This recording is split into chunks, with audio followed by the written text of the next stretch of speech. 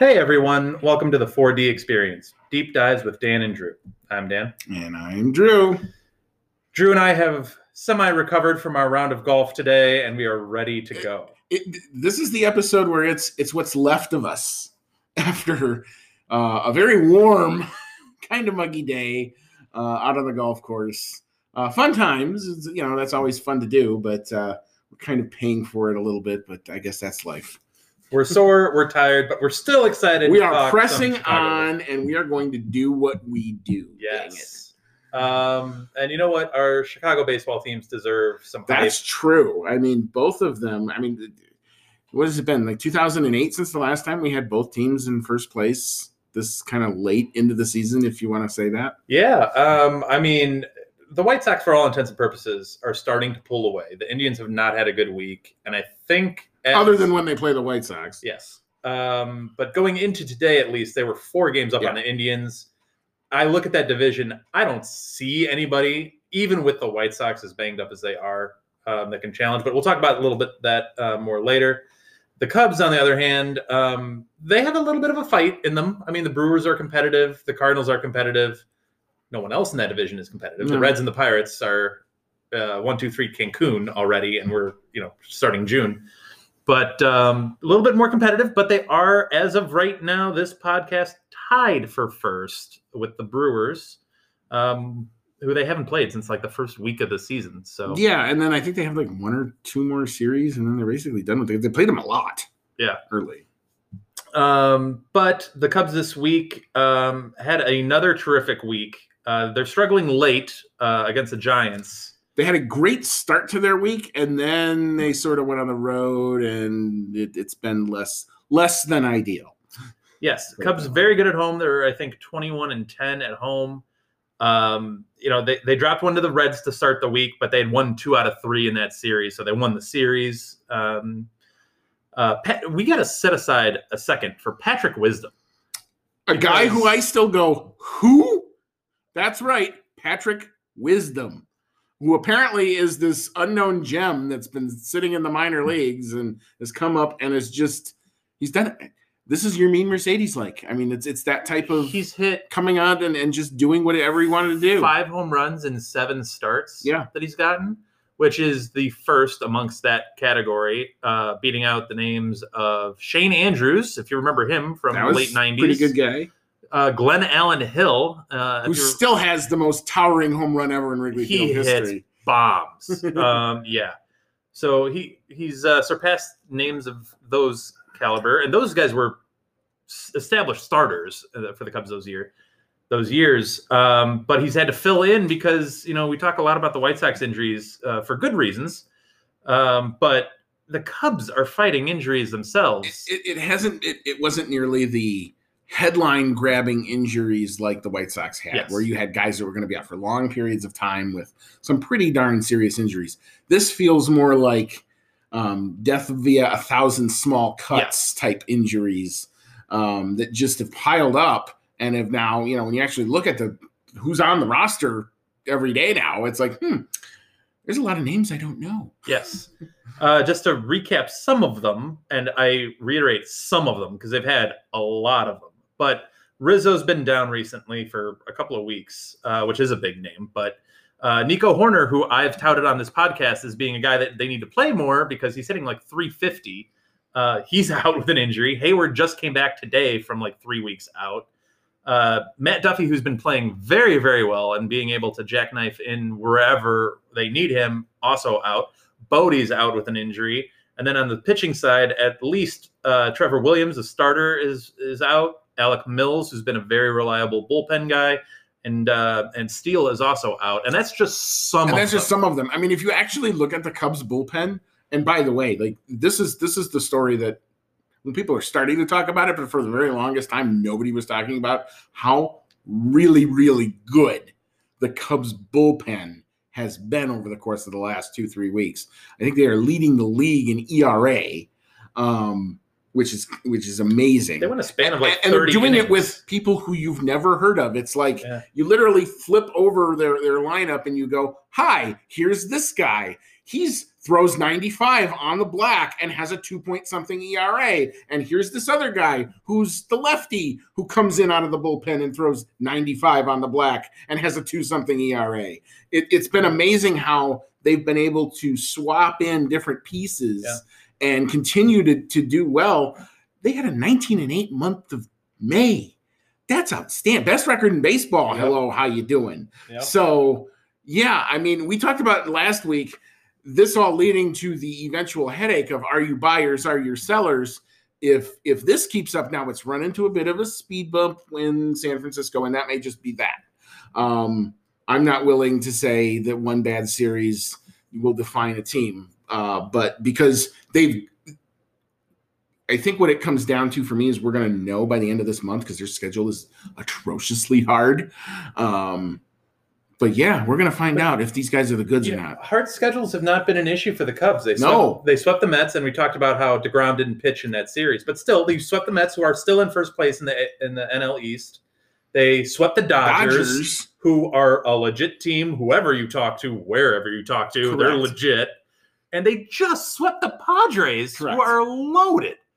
And made that look relatively easy. Those games were not really close. It wasn't one run squeakers or anything like that. It was comfortable wins. Craig Kimbrell continues to pitch amazing. That's a guy that is all the way back from whatever was able to him. He's a stud. So welcome back to elite closer on the north side. All of those series that I just mentioned were played at home. Correct. And they just got I think they have one more game. They have one more game. They've lost the first 3 to the Giants in San Francisco. Correct. So, it'll be interesting to see when the Giants come back around to Wrigley. Will that flip the switch? It's a well-known thing that, the circadian rhythms of flying across 2 time zones can sometimes funkify a team. And this is the first time that they've gone out west this season. So it's the first time they've done, and you also have to remember, it's the first time they've done it in almost 2 seasons because they have played exclusively within their own division, really within their own time zone, other than maybe going to the Eastern time zone. So the Cubs themselves haven't done that. So I'm not surprised that this is proving to be a little more challenging at the start.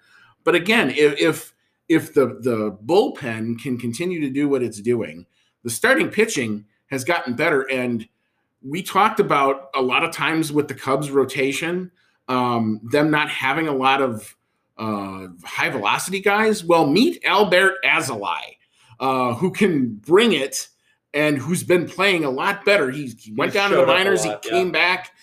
He's pitched very well. This is a exciting, interesting Cub team. Can they keep it going? I don't know, but let's just ride the wave while we've got it. Yeah, one pitcher that does concern me, and I would not have pegged him as the guy that would concern me going. I would be worried about Davies. I'd be worried about Williams. But Arrieta, this week specifically, not looked good. He lost the game to the Reds, pitched only 3 2/3, gave up a couple of earned runs, and then he got walloped by the Giants on Friday, gave up 6 earned in 2 innings. That one concerns me because you want him to be more of an anchor, a consistent anchor along with Hendricks. We're not getting that. So. I mean, you wonder, I hate to say this, but you wonder if he's reached the end of what he has in the tank. I hope that's not true. The guy is a fitness fanatic, so it's not for lack of trying. It's not for lack of effort. I'm just wondering if eventually a human body only has so many pitches in it. He's never getting back to the peak that he was in with the Cubs back in 2016. That was such an elite level for an entire half of a season. The greats that he was statistically comparable to are the all-time greats. 7 ERA for like the second half of the year. That was nuts. Including like a no-hitter, maybe 2, I forget. 2 no-hitters that season. Yeah. So, Arrieta's got to shape up. I'm pleasantly surprised with Jock Peterson, who's been a very solid fit. And with Hayward being out, you think, that might help out the bats, not having him in the lineup. But you'd think it'd be a defensive liability. But Jock Peterson stepped up. He's definitely an upgrade over Schwarber defensively. Chris Bryant, ups to him because he stepped up in right field, and he's playing exceptionally well in a spot that he's not super comfortable with. Yeah, could have copped an attitude about playing in positions that he's not used to, but he hasn't. And it hasn't affected his hitting. It has not affected his hitting at all. His hitting is returned to what we would have expected Chris Bryant elite level to be. Obviously, I think that's kind of motivated by the fact that he's probably playing for a contract. But again, you ride it while you have it. I think the bigger picture is after this season, who are they able to keep? Who are they willing to spend enough money to keep? But again, that's for later down the line. I mean, as you are right now, you are in a legitimate division race. Even if you don't necessarily get to the division, you're in a legitimate wild card race. So yeah, Cub fans, ride the wave. Yeah, and soon fans will be showing up. This just came out this week. We've been at 60% capacity in our two respective MLB stadiums. That will go to 100% as the city of Chicago will enter what they call the bridge phase, which is the final phase of reopening. The rest of the state is already technically in the bridge phase. I think June 11th, barring some sort of a massive spike in COVID cases in the state of Illinois, the state is set to fully reopen. So full capacity at bars, full capacity at restaurants, no restrictions in terms of attendance at any sporting events. Convention centers can fully reopen. So it's all the good things that we were you're promised if you get your vaccines and you behave well, you can have this. Well, you can have it. Now, when we talk about the South Side, we'll talk about my little experience. Yeah, I think when I did it live, the Cubs, I think, thrive on that maybe as much or more than any other team. Well, it makes Wrigley Field so much more of that environment of a thing when the fans are there and they're extra rowdy and it's hot and it's day baseball. They've been drinking already baseball. At the bars in Wrigleyville. Yeah. Because I remember like every broadcaster that covered a Cubs game last year was like, this is by far the weirdest stadium to come into, and it's empty. Correct. Because even when the Cubs were atrociously bad, it was never empty. Always sold out. So it's whereas the White Sox, you can't necessarily say that. It didn't always sell out, but they would at least be 60 to 70% full most of the time. So I think they're already doing well at home. Both teams are playing well at home. So I think the more fans, as both teams continue to play well, will only make that home field advantage that much more relevant. Yeah, absolutely. So switching to the South Side, the Sox have also had a pretty good week.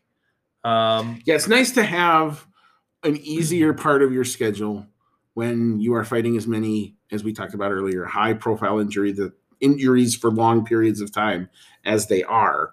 It's nice to have Baltimore on your schedule. They won, I think, the game against Cleveland that they had to win. They had to win the first of that doubleheader. That whole series just didn't line up well if they lose that. And as it turned out, it proved to be pretty relevant. It also, you only lose 2 games to them as opposed to 4 because of that. So, Sunday, Baltimore, Lucas Giolito, 7 innings, pitched 12 Ks. Dude's a strikeout machine, good or bad. However he pitches, he's striking people out. Liam Hendricks, who a couple weeks ago I had said I was a little more nervous about. Well, he's kind of proven me wrong.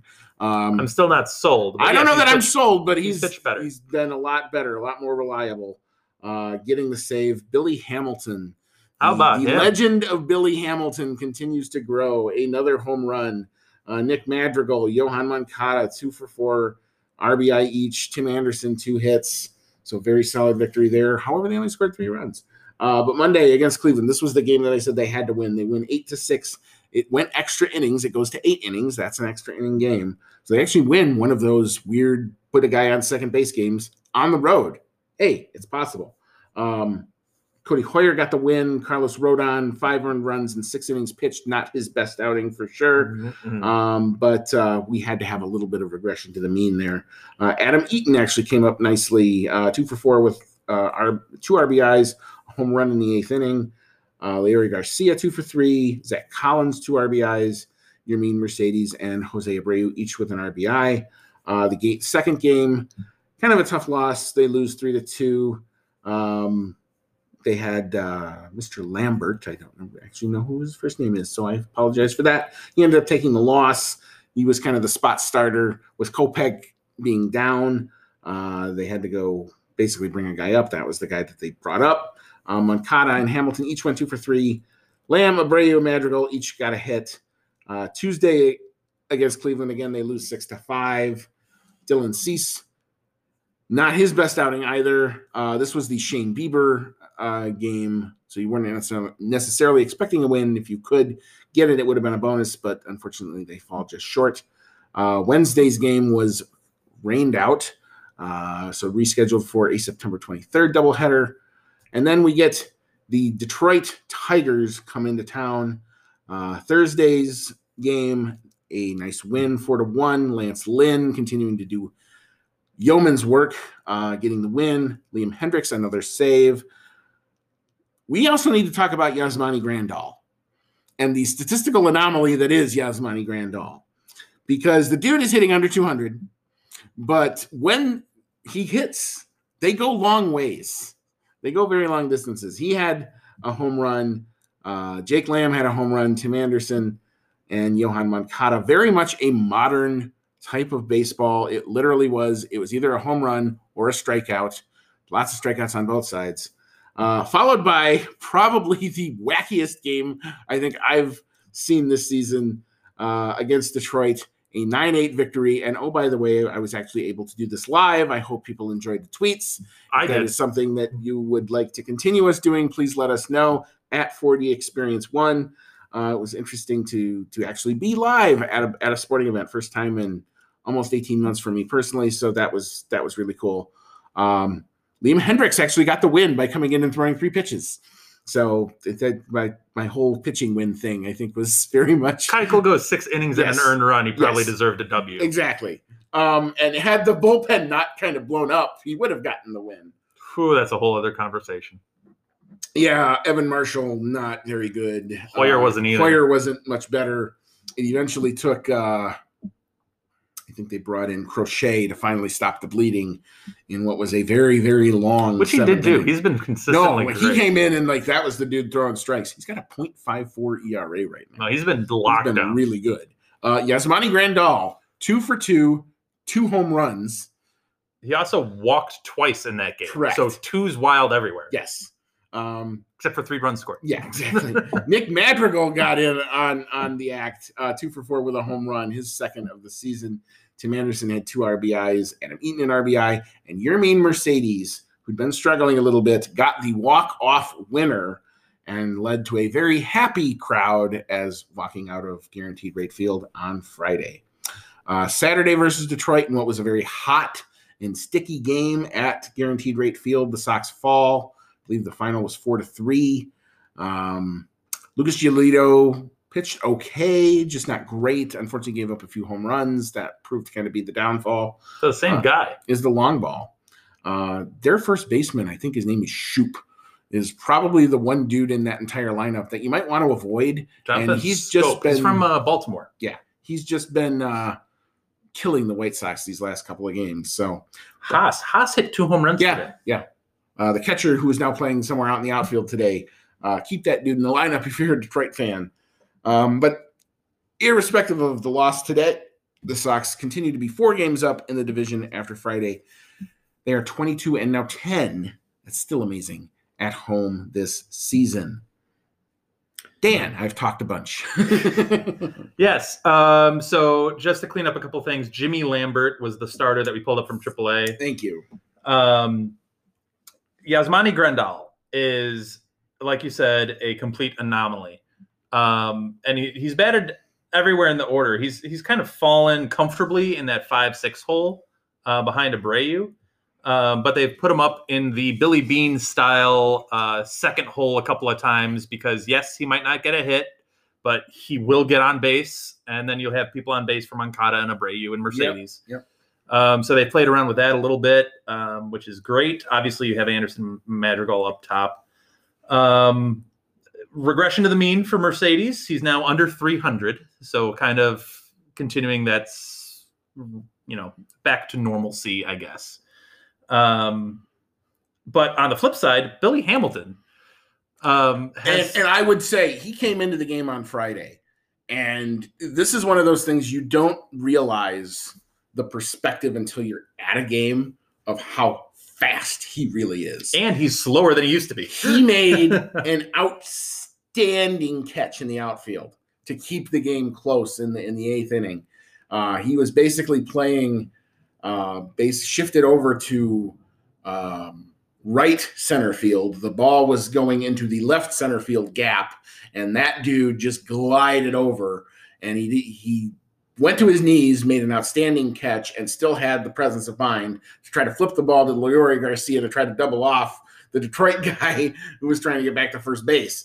The only reason they didn't end up doubling the guy off was because Garcia didn't realize what Hamilton had actually done and kind of bobbled the ball. But an outstanding catch. That dude can flat out fly. Which is exactly the reason whenever he gets on base, always 100% of the time, green light. Whenever he wants to go, let him run. Study the move. I don't care who's at the plate. Yeah. I don't care what the situation is. If he's on base with nobody ahead of him, run it around. It should be an automatic double every time that dude hits first base. Yep. Triple. Yeah. Very well could be. Yeah. He's been very successful. I think every game I've watched that he's played, and he's stolen. And he's becoming a cult hero amongst the fans. We actually did on Friday get into a bit of a Billy chant when he made that catch. So he's been playing much, much better the last couple of weeks, which leads today's events to be a little bit more on the sad side. He was taking a cut, and it looked awkward. It looked like he had decided not to swing, so he stood up a little bit and then decided to swing anyway, and then immediately grabbed at his right side. The last word that I had heard was it's just side soreness. But as Steve Stone, what I think accurately put it, it's probably an oblique strain. That makes a lot of sense. The problem with an oblique strain is that it's a core muscle. So it's involved in a lot of body movements, which can make it a little bit more of a nagging injury that can linger. So we'll see how he kind of recovers from it. If he needs some time off, we'll see. Or if he can pinch run, we'll see. Yeah, I mean, the team has not made any sort of announcements. Now, what I'm not hearing, which I think is good, there's no scheduled MRI. Or anything like that. No x-rays or something have been ordered. So that's always good. He did finish the plate appearance, but left with what they called, I think, Dan, you mentioned it, side soreness. So that is that's a baseball NHL equivalent hockey, of upper body injury, if I've ever heard one. So we'll see what happens. But obviously we wish that if he is out of the lineup, it's not for very long because he's developed into quite an interesting and fun story. Something that I don't want to raise alarm bells, and I don't want to, make too much of it because obviously he's still hitting and he's still got a great batting average. But Tim Anderson is not hitting the 330 like we're used to the last 2 years, and it's dipped below 300 as well. Just something to keep an eye on.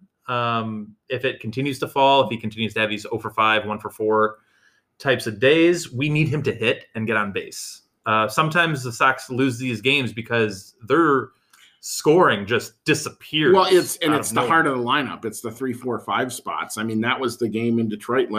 For the longest part of that game, the 3, 4, 5s were all offers. Yeah. And, it wasn't until basically the last inning that they finally woke up and were able to then pull out a walk-off, very satisfying walk-off victory. But at the same time, it was you looked – another thing that you can now see when you can see the lineup 1 to 9 with everybody's stats at a ball game, it definitely opens your eyes as to where the whole can sometimes be. And 3, 4, and 5 has to be consistent. You look at it, and it's weird to look at these stats because you're Moncada's hitting 299. That's a good year. Moncada's doing great, but then he's been the guy that they traded for. But then you look to Abreu and you think all of your memories are well, he's bashing the ball and he's getting all these RBIs, but he's only hitting 253. And then you're like, Andrew Vaughn, everybody's hyping Andrew Vaughn because he's played better than people have expected. Well, he's playing better, but he's also hitting 227 with a lot of offers. And then Jake Lamb, who's Jake Lamb? Well, he's hitting 278, which is much better than I'm sure many people figured. So this is a weird kind of lineup when you really break down. Yeah, but some of the numbers. They do manage to get on base. I mean, yes. A lot of their OPS figures, which, I mean, we can debate what stats mean what, but sure. That's one of the ways that people try to alternate ways that people try to look at the overall picture of a hitter. Well, that's where Grandal's value. Correct. That's exactly where Grandal's value is. I mean, it's a statistic. It's such a statistical anomaly. The dude was batting 154, and that was after the second home run, by the way, on Friday night. But his OPS is near 1,000, which is really good. Yes. He was on a list that featured just Barry Bonds. It was him and Barry Bonds 4 times. Right. Which that's a good list to be on when you're talking about on-base percentage and yep, absolutely, and walk rate. But the White Sox are a very interesting team, and we'll continue to follow their progress as they kind of go up and down. One more with the Tigers tomorrow. Then I think they hit the road a little bit. I know MLB kind of had something to say about that rescheduled doubleheader because they got postponed in Cleveland one of these days. And they put it to September 23rd. MLB was like... And you also have to remember that was the first off day for the Sox in almost like 30 days. Yeah. So they have actually been running the gauntlet, and the fact that they're as far ahead in the division, it either speaks to the relative weakness of that division or the relative strength of the White Sox. I'm not necessarily probably sure. A little bit of both. Yeah, probably a little bit of both at this point. But yeah, no, we'll keep an eye on it. I'm sure they might be buyers as well in the next month and a half. So we'll keep an eye on it. But we'll switch to some other lovely around the country sports after our break that we're about to take. Yeah, so come on back and we'll dive into some NBA, some NHL, and a little bit of other stuff as well. So we're back from break, and we're going to talk a little bit about the NBA playoffs. We're now into round 2. Yes, we have one first-round series still wrapping up. They're going to a Game 7 tomorrow, which is the Dallas Mavericks and LA Clips. However, we will have a new NBA champion this season as the LA Lakers have been eliminated. Yes, and I tweeted this out on my personal Twitter at Daniel_Allen44 that I think it's the end of an era. I think the King James era is officially over. In terms of, obviously he's still a productive player. He scored 24, I think, the first night, and 29 the last night when they got eliminated. He's still obviously a good basketball player. I'm not saying that. But I think we're in the Jordan Wizards years where Jordan was still productive. He was still averaging 20 a night. He'd put up the occasional 40 or 50. That's fine. But as in terms of putting a team on his back and dragging them to a finals, that's over. And that very well could be. And we've seen that proof. That's certainly plausible. He was much more LeBron, the facilitator. That was what every commentator that I heard talk about this series was saying was, he's passing the ball too much. He's not using his own ability to score and create his own shot. And the game that they got eliminated wasn't even close. It was a blowout.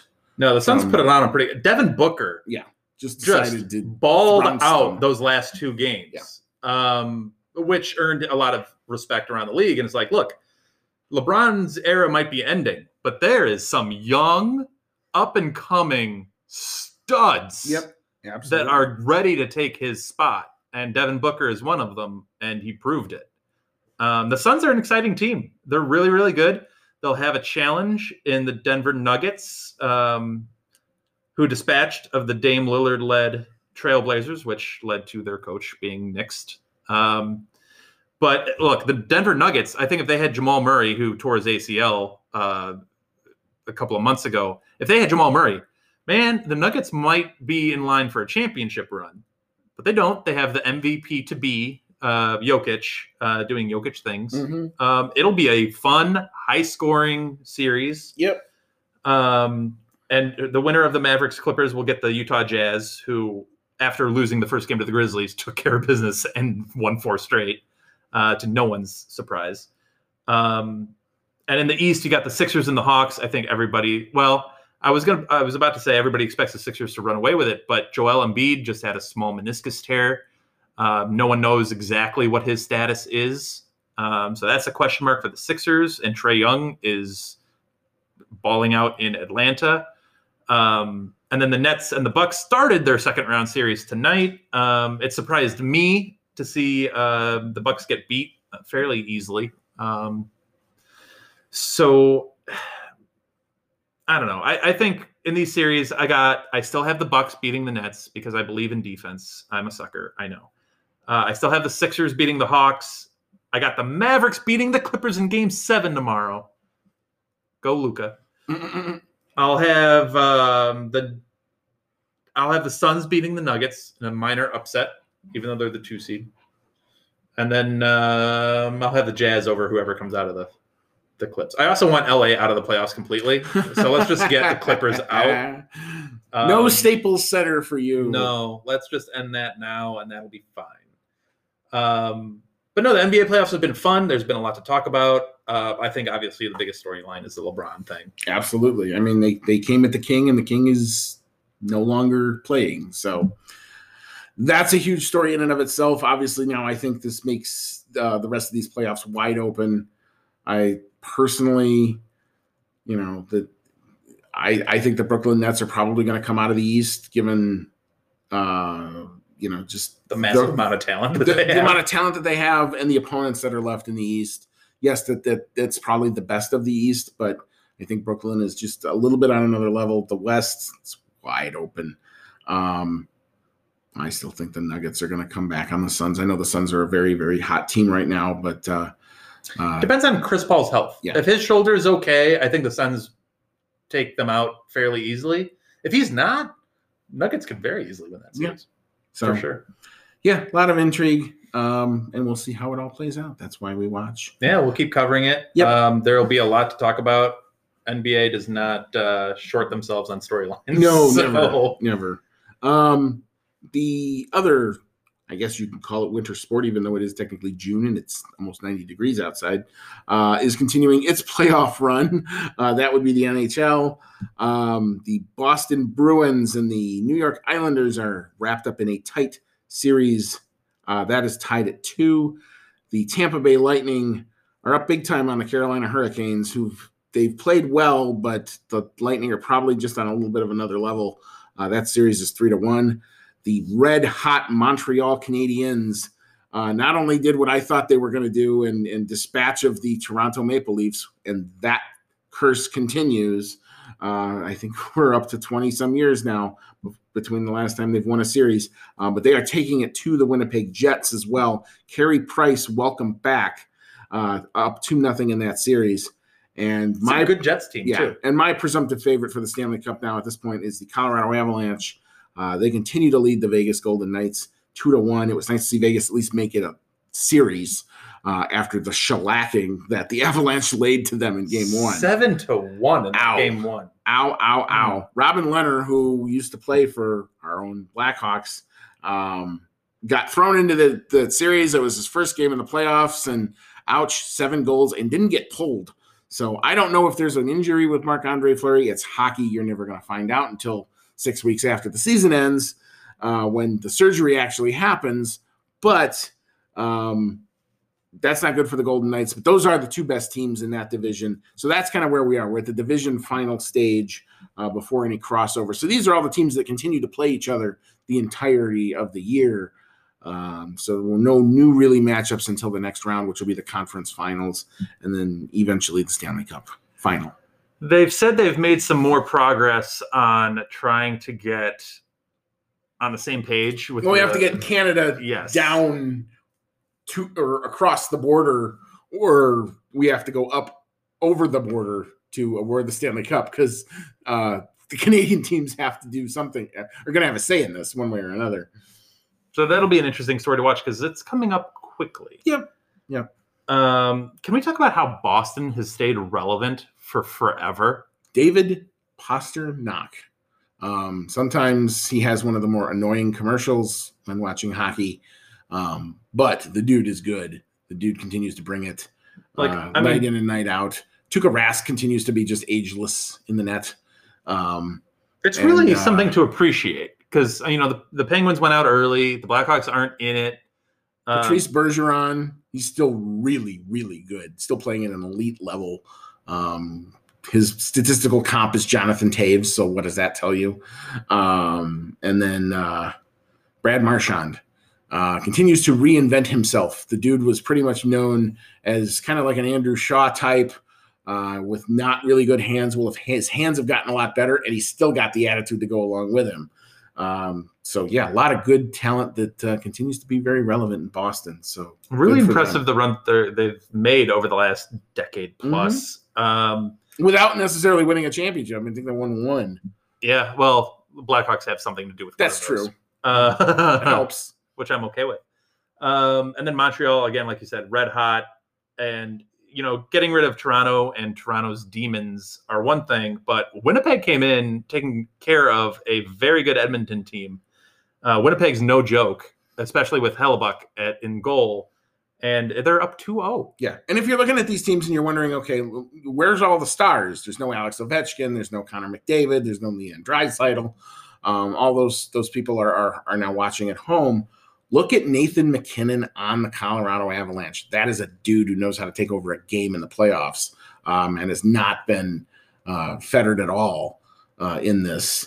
Look at Victor Hedman on the Tampa Bay Lightning. That is a bad D-man. Look at the Tampa Bay Lightning's entire roster. Correct. They are loaded with talent. I think you're going to see this is going to be Tampa against Colorado.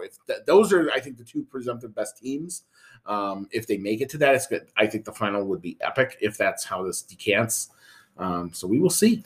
I guess if I had to pick a favorite, I'm gonna ride with the Avalanche. I think of these teams, who would I want to see win? I think I'm going with Colorado. I always, I'm a sucker. I was a big fan of those Joe Sakic, Patrick Waugh Avalanche. I always like watching them play. I hated them for one reason and one reason only. And it was because of the ugliest dude in all of hockey for all time. And that was Mike Ricci. You want to talk about a hockey face? I know his mother loves him, and I'm sure he's a good guy. But damn, that dude was ugly. I'm talking about the beauty of the game of hockey. And he's talking about the beauty of some guy's face. But Joe Sakic was really good. Peter Forsberg was really good. Yes. Patrick Waugh. They were a great team. Great hockey team. They should have been the Quebec Nordiques, but that's neither here nor there. But yes, that team as assembled was a great I was always fascinated by the foot logo that they had on their shoulder. I was like, what is that? Why? I don't get it. But I don't know. I've just always been kind of attracted to the Colorado Avalanche for some weird reason. It's a very passionate fan base. I will say this. Once hockey went out there, that their fans embraced it. So very good to have. Hey, I'd rather have a team in Colorado than Atlanta Thrashers. That's true. Yeah, well, Ted Turner tried and didn't work. And now we're the Winnipeg Jets, so they made people happy again. Yes. Look at that. So one last little quick tangent that I wanted to talk about. As some of you may know, I'm a big racing guy. I'm going to go grab a beer really quick. And we had the Indy 500 was last weekend. Single most attended sporting event since the start of the pandemic. 145,000 fans. Kind of gave me a little anxiety watching it a little bit. I'm not going to lie. There was a little bit of, I will say, Lee Diffie, the lead commentator on NBC, kind of got to me when he said the soul is back in the Speedway. I kind of had a minute that I had to kind of go, okay, congratulations, NBC, who had been washing you over with it for the last hour up to the start of that race. Yeah, that got to me a little bit, but so I had a quick little minute, but I was good after that. But the race was probably better than the product was actually quite a bit better than what I had expected.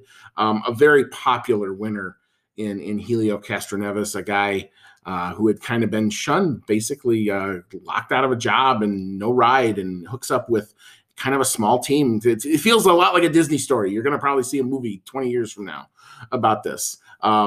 The team he races with is based out of Joliet, Meyer Shank Racing. So, bit of a Chicago connection to all of this as well. Isn't he like one of a handful of guys to win it 4 times? Yes. I mean, you talk AJ Foyt, Al Unser, the elite of racing, are the 4-time winners, and Helio is now amongst them. But it's also just nice.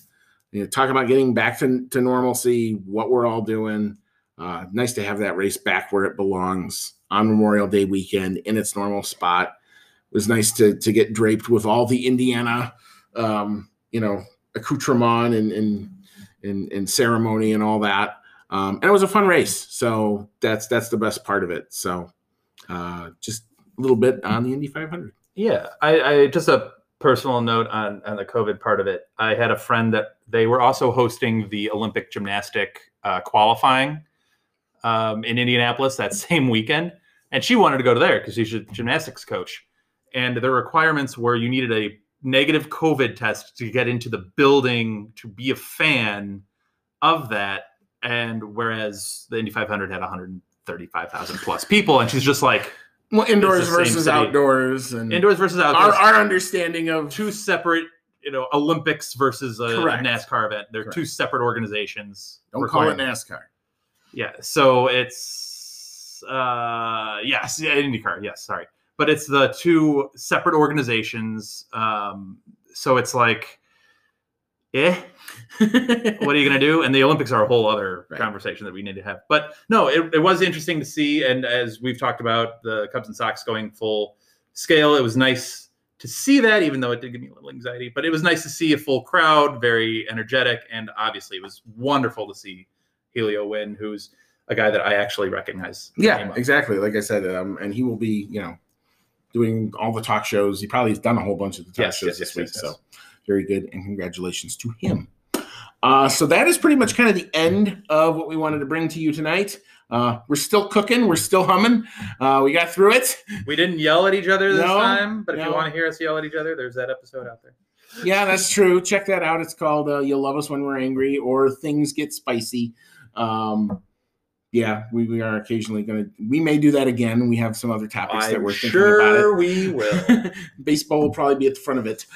So anyway, for Dan, I am Drew. It's always fun bringing it to you, and we will catch you all on the next one.